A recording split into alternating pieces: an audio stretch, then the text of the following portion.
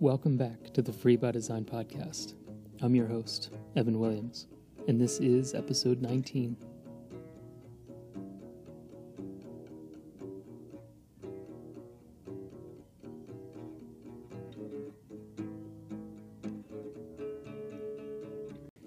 I say it a lot, but you really do meet a lot of amazing people when you travel. This is one of the main reasons why I started this podcast. I'm so inspired by all the people I meet and their stories. So it's important to me to share all of these stories through interviews on the podcast. I recently met a family from Buenos Aires that captures the essence of what travel is all about. The Maielos, Julian, Lorena, and Fabrizio from PorSiempreLaMoto.com. Julian and Lorena have been traveling by motorcycle since 2002. That's 18 years. During that time, they visited 118 countries, covered over 430,000 kilometers, and even had a child, their son Fabrizio. He's one of the most well-traveled and interesting kids I've ever met, and you'll hear him on the interview jumping in on some of the questions. They've recently passed through San Cristobal, and a friend happened to run into Julian while they were here. My friend knew immediately that I'd love to hear their story and get them on the podcast. He told me about Julian and Lorena, and within minutes I had questions prepped and was interviewing them in one of the local squares here in town. They were leaving the next day, so the interview had to be done on the spot. I was really worried about the audio, but I actually really love how you can hear how vibrant and lively this city is in the background. And they didn't have a whole lot of time to spare, but we were able to have a short interview nonetheless. So to set the scene, Julian and Lorena set up a bunch of information about their travels when they arrive in new places. They had maps, pictures, and their story translated in 50 different languages. They set it all up around their motorcycle. I found them in a square in town. They were cleaning up their maps and pictures and getting ready to leave. People in the square were naturally gravitating around them. So when we started the interview, there was already a crowd. It only seemed to grow as the interview went on. I had such a fun time interviewing them in such an energetic setting. Most importantly, I had a great time getting to know them better and hearing about their incredible life. Okay, so here's my interview with Julian, Lorena, and Fabrizio from Por Siempre La Moto.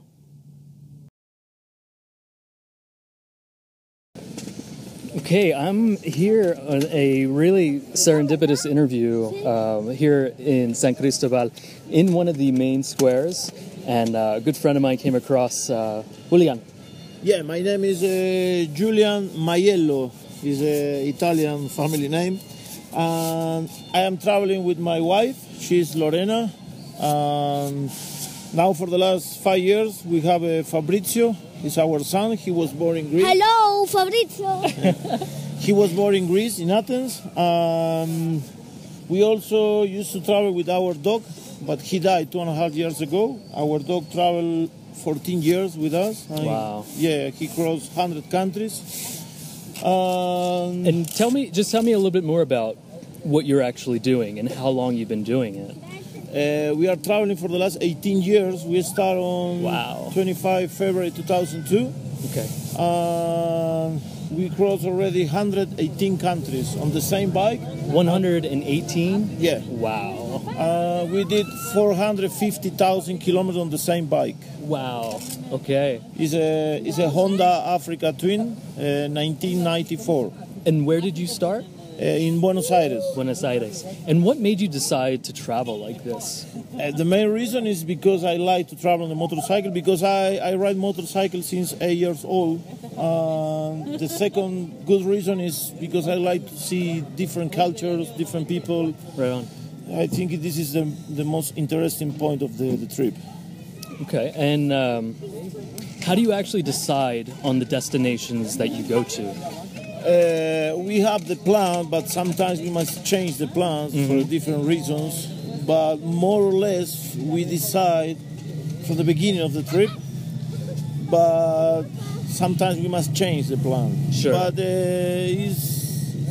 more or less, it's our our trip, we decide to do it this trip.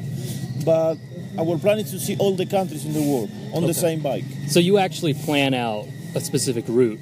Yeah. For example, now after here we go to Belize and then Central and South America. Okay. But we start a trip. We cross Uruguay, Brazil, Venezuela, and now the plan is to go to the other coast. To cross, Centro de Asia. Oh, okay, bueno. to cross Colombia, Ecuador, Peru, Bolivia, and Chile. The Darien Pass, Yeah. and then Yeah. wow, that's incredible. And I'm here. You have the bike out, and you have some photos and some translations of your story. You also have a collection out. Is that so? People are coming and they're donating and they're funding your trip. Is that the main source of how you fund it? No. From the beginning of the trip, we are making a handicraft, like a bracelet, a necklace, earrings, and we stop for a while in different places. We show our trip with photos, and it's translated in 50 different languages. Wow. It's the same text, but in different languages. Sure. And when the people come and ask how you survive, we explain to the people that we're selling T-shirts and bracelets to collecting money and continue the trip. That's great, and I love how it's so sustainable. So, in the same vein of sustainability, how do you keep the expenses low when you travel? For example, we sleep always in tent, or sometimes the people invite us home. But we cook. We don't spend money in restaurants and luxury hotels. Sure. Our budget is very low, and most of the money that we spend is in fuel, sometimes tires or spare parts. Yeah. Yeah. And so from here, you guys are packing up right now. Will you actually jump on the bike and ride out to actually camp somewhere? Yeah. For the last 3 days, we camp. We met a biker. He's from San Cristobal. He has a place. He has a big yard, and we put our tent there. Yeah. That's great. Yeah, I do find that a lot of people that are traveling like this, it really forces you to rely on the community and strangers and just people that want to help out. So it's, now it's more easy than when we started the trip in 2002. Now it's more easy because there is many like Facebook, WhatsApp. Now you can communicate with a lot of people. In the beginning of the trip was completely different. Yeah. It was not like today. Now you know what happened in the other part of the world. Exactly. Now you can find people who invite you home. Yeah, now it's more easy, but I prefer like before. It was more adventure. Really? Okay. Yeah, that's interesting because I talk about on the podcast a lot the pros and cons of technology and how they can be a negative thing, but you are using it in a way that's very productive and you're reaching a lot of people. There's a lot of people that would be really inspired by your story and what you're doing. I myself am really fascinated and so glad I've met you. Actually, everybody can do it, the same trip, because we don't have something special. But it's not easy because without money is a little more difficult, but it's also good because like today we stopped for a while and we met a lot of people. If you have the money, okay, it's good because you can go to the hotel or eat in the restaurant, but you don't meet a lot of people, or maybe you met a lot of people but not in the same way. Right. Because sometimes the people come and invite to home or come with us, or it's a different way to That's travel. beautiful. Yeah, it's good. Yeah. And what's it like traveling with a family as well? After Fabrizio, after our son, is not the same trip, but we do it. It's slower than before because we must earn double money because now we have a small car. Right. But it's okay. We do it, yeah. Yeah, I think a lot of the stories that I hear of people that I interview, it always comes back to the idea that as people, as humans, we're very adaptable. And we're able to actually make do in scarcity and in times of challenge. And that's exactly what you're doing. What would you say is the most difficult part of traveling like this? What do you mean about country? Anything really. So like just the method of travel, or even the places that you visited. For us was was a little difficult to. We made our trip in winter time in Europe, in the north part of Europe. Wow. And it was not easy because the road condition is not good. It's frozen. Yeah. And it's very cold. I drove my bike with minus 25 degrees. It's crazy. Wow. Because for 1,000 kilometers. The other part of the world for us was difficult was India, for example, because to ride a motorcycle in India is dangerous. Sure. Every day, every second, because there is no rules. And we did around 12,000 kilometers in India for 6 months. And we survived. Yeah. But if you can survive in India, riding motorcycle in India, you can survive all over the world. Okay, I love that. Yeah. And all right, I know that you're packing up, and you know you need to be moving on. So I'll keep the interview short. The last question I have is, what is it about this lifestyle that What is it about this lifestyle, this method of travel that you love the most? I don't understand your question. What is it that you love the most? The most of this life? Yeah. Of course, to ride a motorcycle, because I love to ride a motorcycle, but also to know how is the people. This is I think is the best part of the trip, because it's amazing to cross the border, and you met completely different people. Yeah. Completely different. And this is the most interesting part of my trip, to meet the people, how they live, how they think about the rest of the world.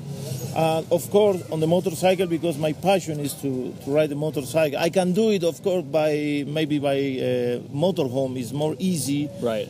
But I prefer on the motorcycle because it's my passion, yeah. It's more intimate, for sure. And the last question, what's been your favorite country that you've been to? This is the most common question, because Absolutely. everybody makes me the same question. It's a difficult one. I don't know how to answer. You can just say Italy if you want. No, it's so difficult to say it's one. For example, I like Mongolia, I like Namibia, South Korea, New Zealand, Greece. It's not easy to say it's only one. Absolutely. It's not easy, but the different countries have different things to see. Yeah. Okay. Excellent. Okay. Julian, I really appreciate your time and doing this last minute, this interview. It's really fascinating. I followed you on Instagram already, so would you like to share where people can find you and follow along? Yeah, is in Spanish. Our website is Por Siempre La Moto, means forever the bike, but it's porsiemprelamoto.com. Our Instagram is Por Siempre La Moto, YouTube channel, and what else? And Facebook page also. Okay. Por Siempre La Moto. Excellent, and I'll add it in the description of the podcast to get the word out. And also in Google you can find us just to put Julian, Lorena, Trico, and Fabrizio. Trico was our dog. Okay. All right. Well, thank you again so much for the time. I really enjoyed chatting briefly. And you leave tomorrow, so buen viaje. Safe travels. Thank you. And I hope our paths cross again sometime. Okay. Yeah, why not? Thank you so much. Thanks. I wish the interview could have been much longer than that. But as I said, there were time constraints, unfortunately. I love the point that Julian made about traveling without a lot of resources. They've done and seen so much on a very limited budget. They have amazing adventures and live the life that they want to live regardless. And doing this on a limited budget seems to have only enhanced their experience. And I want to dive deeper into this idea and this concept. Their way of travel shows how traveling with limited resources forces you to rely on others. They don't rely on the hospitality industry, so restaurants and hotels, for example. Instead, they rely on the people they meet. This naturally forces deeper, more meaningful connections, and as a result, a more profound understanding of the cultures and the places that they travel to. When you have more resources, you may find yourself spending more money on comforts that will keep you only at the surface level of a culture. Now, this is certainly not always the case, but it's clear to see that Julian and Lorena's method of travel results in a much more intimate experience. Their way of travel is true travel. I'm inspired by their courage to immediately throw themselves right into the community by setting up their things right in the center of town for all to see. This encourages invaluable interaction, and it's so exciting to be around. This is the essence of travel. This is what it's all about. Interactions, building a deeper understanding of each other. You better understanding the people of the places that you travel to, but also you offering yourself up for others to learn about you, your culture, and all of the things that make you who you are. It's not a one-way street. And so often, people will say that they travel to experience different cultures. And I agree. This is truly the most priceless aspect of travel.